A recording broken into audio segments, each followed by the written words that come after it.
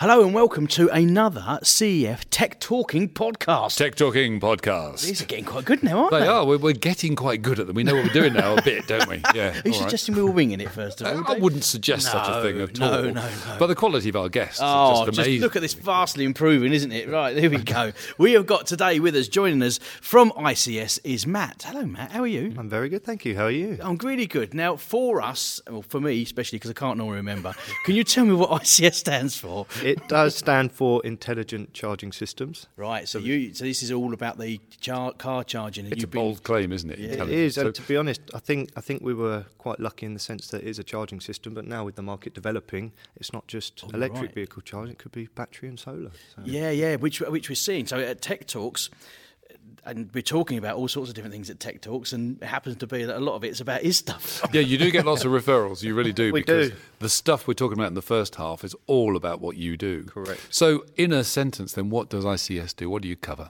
So we're a manufacturer of electric vehicle charging points, at the moment covering the AC range.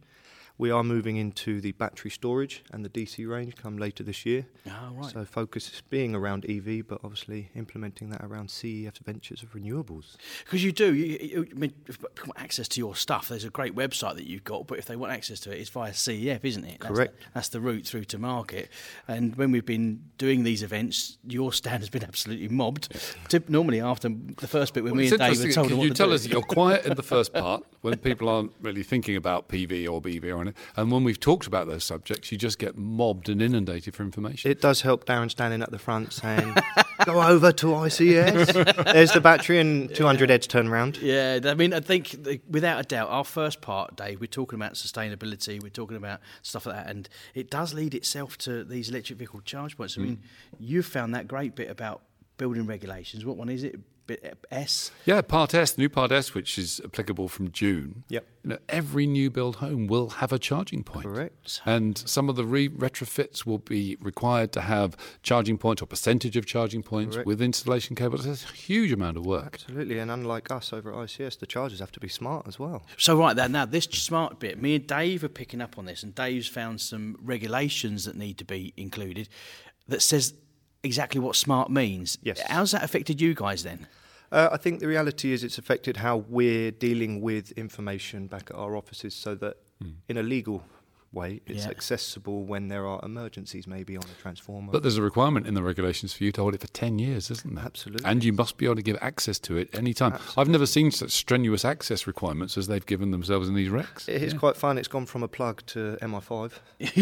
So it is quite an interesting roadmap of how we've got to here. But presumably you knew about these things and you've been ramping up for them because they come in June. Absolutely. Yeah, we're already prepared for these things. We've had the headaches. We're probably still experiencing a few of them just because it is a lot of work. Yeah, I imagine trying to get it already. Absolutely. And when you're going through a trajectory of growth, which EV in general is, you're juggling quite a lot at one time. So you've got the hockey stick curve anyway because of general inquiries, and then you've got this workload on top to keep up with what's going on. Yeah, I can imagine it's. So back at head office for you is where? Where's iCS based? It is Blackpool. Up in sunny Blackpool? Sunny Blackpool. Oh, the Kiss Me Quick hats and the rock and everything like that. Board meetings on the beach, riding the donkeys. Do you know what? I'd rather it in an office. So up in Blackpool, you must be. I mean, now I imagine it's quite a sizable operation you guys have got up there. It is. It's probably growing on a monthly basis at the moment. We've got the pleasure of obviously being part of CEF and the great work that CEF do. And I think between us, we're formulating and strategizing plans so that we can continue with that growth because I think this is a market which we're not going to see a lull. It's not going away, is it? Now, I know Dave's been doing some work on all the courses that are out there and the training solutions, but you do this as well, don't you? You can offer training for this type. Now, what type of training is it you guys offer?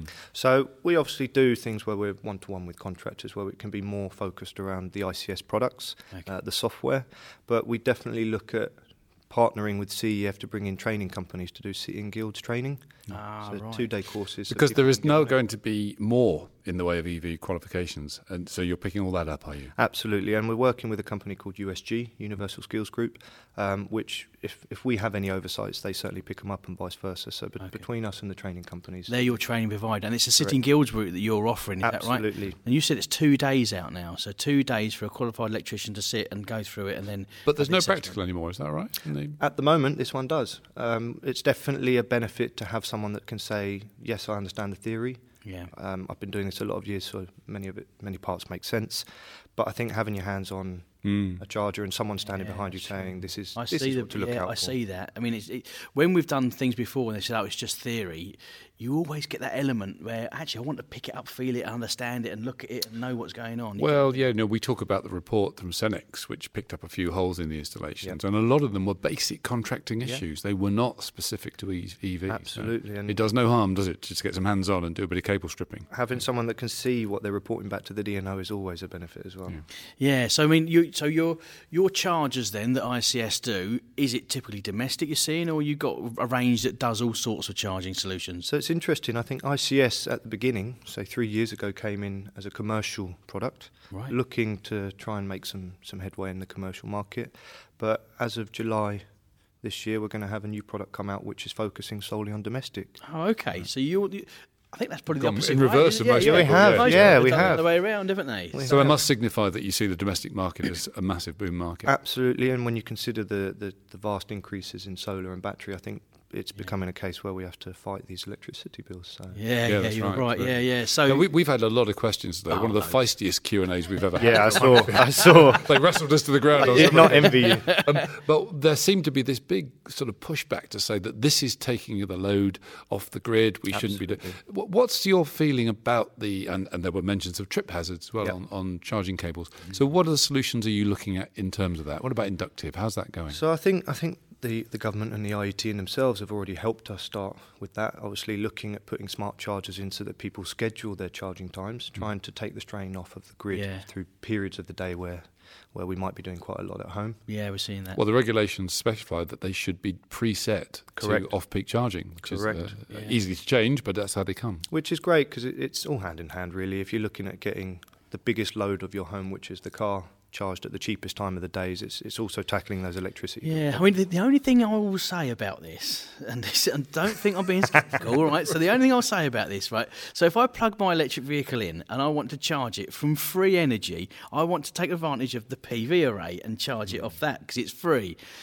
If I get a unit, and it's not just your units, but it's all units, is it going to tell me I've got to charge at night? I've got to pay for it. I want to use the free stuff, not have the stuff I have to pay for. Well, I mean, in fairness, it is easy to change, but the default condition is that, and you're right. And that's the key word there, the default. Yeah. I think people recognising the default, it's something you can look to change. And the battery storage is a prime example of obviously. So battery storage, right, here we go then, right. Battery storage, you've got one, and you've been talking about it, bringing it around these amazing CF Tech Talks with us. A lot of interest in it, especially after me and Dave sit down at the front and say, we might know someone who's got one, you can go and have a look at. Now, when can we get our hands on one? Wow. Is it a bit like the question for everything now in the UK? To the iCS squad. The reality is we're looking at October. Right. Okay. Obviously, we're ICS. We're looking to develop in more than just one way. Yeah. We're looking down dual socket wall mountable products. We're looking at even accessories that go in line with the products we have. Great. But I think CEF, obviously having the acquisition of Seagen, meant that we were put in a position to expedite the battery storage. So where it wasn't necessarily going to be this year, it will now be in October time. Great. So I mean, the talks that Dave and I are looking at, and this is going from the IT's code of practice on battery storage, it's here. People can do it now. Yes. Massive advantages, can't they? We're drawing the differentiation between PV and battery because you can put battery in anywhere, can't you? Absolutely. And I quite enjoy listening to you guys obviously mentioning Thank you very much. Well, who wouldn't really? Maybe I shouldn't have said that. The idea of obviously all these vehicles out on the road and their batteries obviously not performing as they once did and taking a small percentage of that and putting it in people's homes. So it's a form of recycling as well. Yeah, I mean, we are going to see a lot more of that. It's a good point, and we had a couple of quite vociferous questions about this whole sustainability thing. What is the cycle and what is the end use of a battery? So you go car, house, where does it go then? It's dynamic, really. So ultimately, you get it into your home, and I think What would you expect it to in the home? How long would you expect it to last? So we talk cycles, don't we? Is that charging cycles? It's a nice way of making it sound sexy as a battery, isn't it? Saying cycles. There aren't many ways to make a battery sexy, are there? I've seen them. You've got to try really hard, I won't go into that too much. You've got to try really hard. But ultimately, it's a case of saying 10,000 cycles or 10 years, really, on the warranty, and whatever comes first. Oh, okay, right. And at that point, we're saying that they can be largely recycled. Is that true? That the components of the battery? To be honest, I don't know what the next step would be. I mean, I'm only the manufacturer. If we look at the advantage, if we got this one of these from iCS and stick it on a wall, and in 10 years' time it's not doing what we want to be. In 10 years' time, there will be advances in technology. I'm pretty sure we don't worry about it now, but then they'll have resolved an issue. Well, I think a lot of them still can be. Even now we can. So you're absolutely right. Within 10 years. Now, this 10,000 cycles, as far as I'm aware, is full cycle. So if you've got a day in the winter, which we have a lot here, where you're not doing a full cycle, it's only a half cycle, that'll increase the lifespan as well. Does it? So these are full cycles. Starting to see, so because the guy in the audience today calculated that's 23 years. Yeah. So if you may be looking at 30 years now for these things. I think as a consumer, 10 years sounds nice, but there's always a fear that once your warranty's gone, that's because you think, it might not last as long. The washing machine effect of it breaking down naturally, but 23 years of expectancy over a 10-year warranty. You feel good knowing that 10 years isn't the be-all and end-all of your product. Absolutely. And when you think back 10 years and how we've come in these things, what's going to be happening in 10 years from now? Good grief. I don't know what I can buy nowadays. It would be 10 years as a warranty anyway, so I'm quite happy with that. Now, I think if people want to see this stuff, they can come along to one of our CF Tech Talks, can't they? So that's where. But also, your website, has that got lots of information? It hasn't yet. It will have. With it being an expedited product, we've basically flown stuff in for you guys so that we can have these sexy batteries on show. To talk about the conversations, then get them going. Yeah, absolutely. Get the juices flowing. He's working hard at getting the battery sexy. I know. You can try as hard as you want. It ain't going to happen. I'm wondering if we can wrap them. It's a battery. That's all it is. Isn't it? Let's face it. But they are going to be out there. I think they're fit for everyone at the minute, aren't they? So the contractors we've been talking to, Dave. When we get the chances to break, which isn't very often in the Tech Talk, they always come up and asking loads about the batteries, aren't they?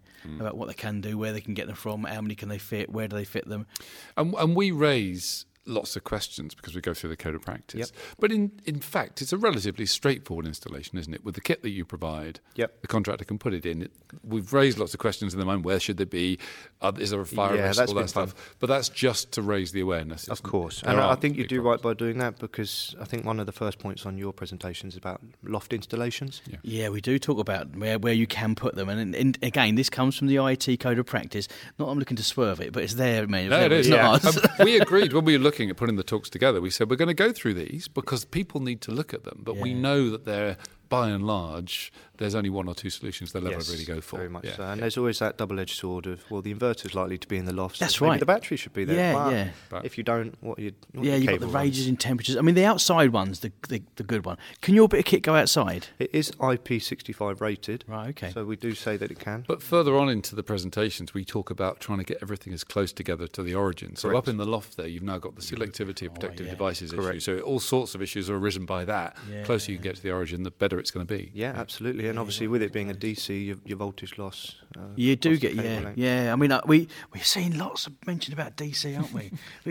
Every bit of today has been, we're doing this. Oh, you could do it DC. Well, we're doing this. That could happen with DC as well. I think we're going to see a lot more DC. Yes. When you look at the logic, I mean, we poke a bit of fun at the fact that, you go through the power conversion equipment, you go AC, DC. Yep. It's a waste of time when you can run everything off DC because you basically do anyway. Now, what we need to have a regulations set that is based around DC cables.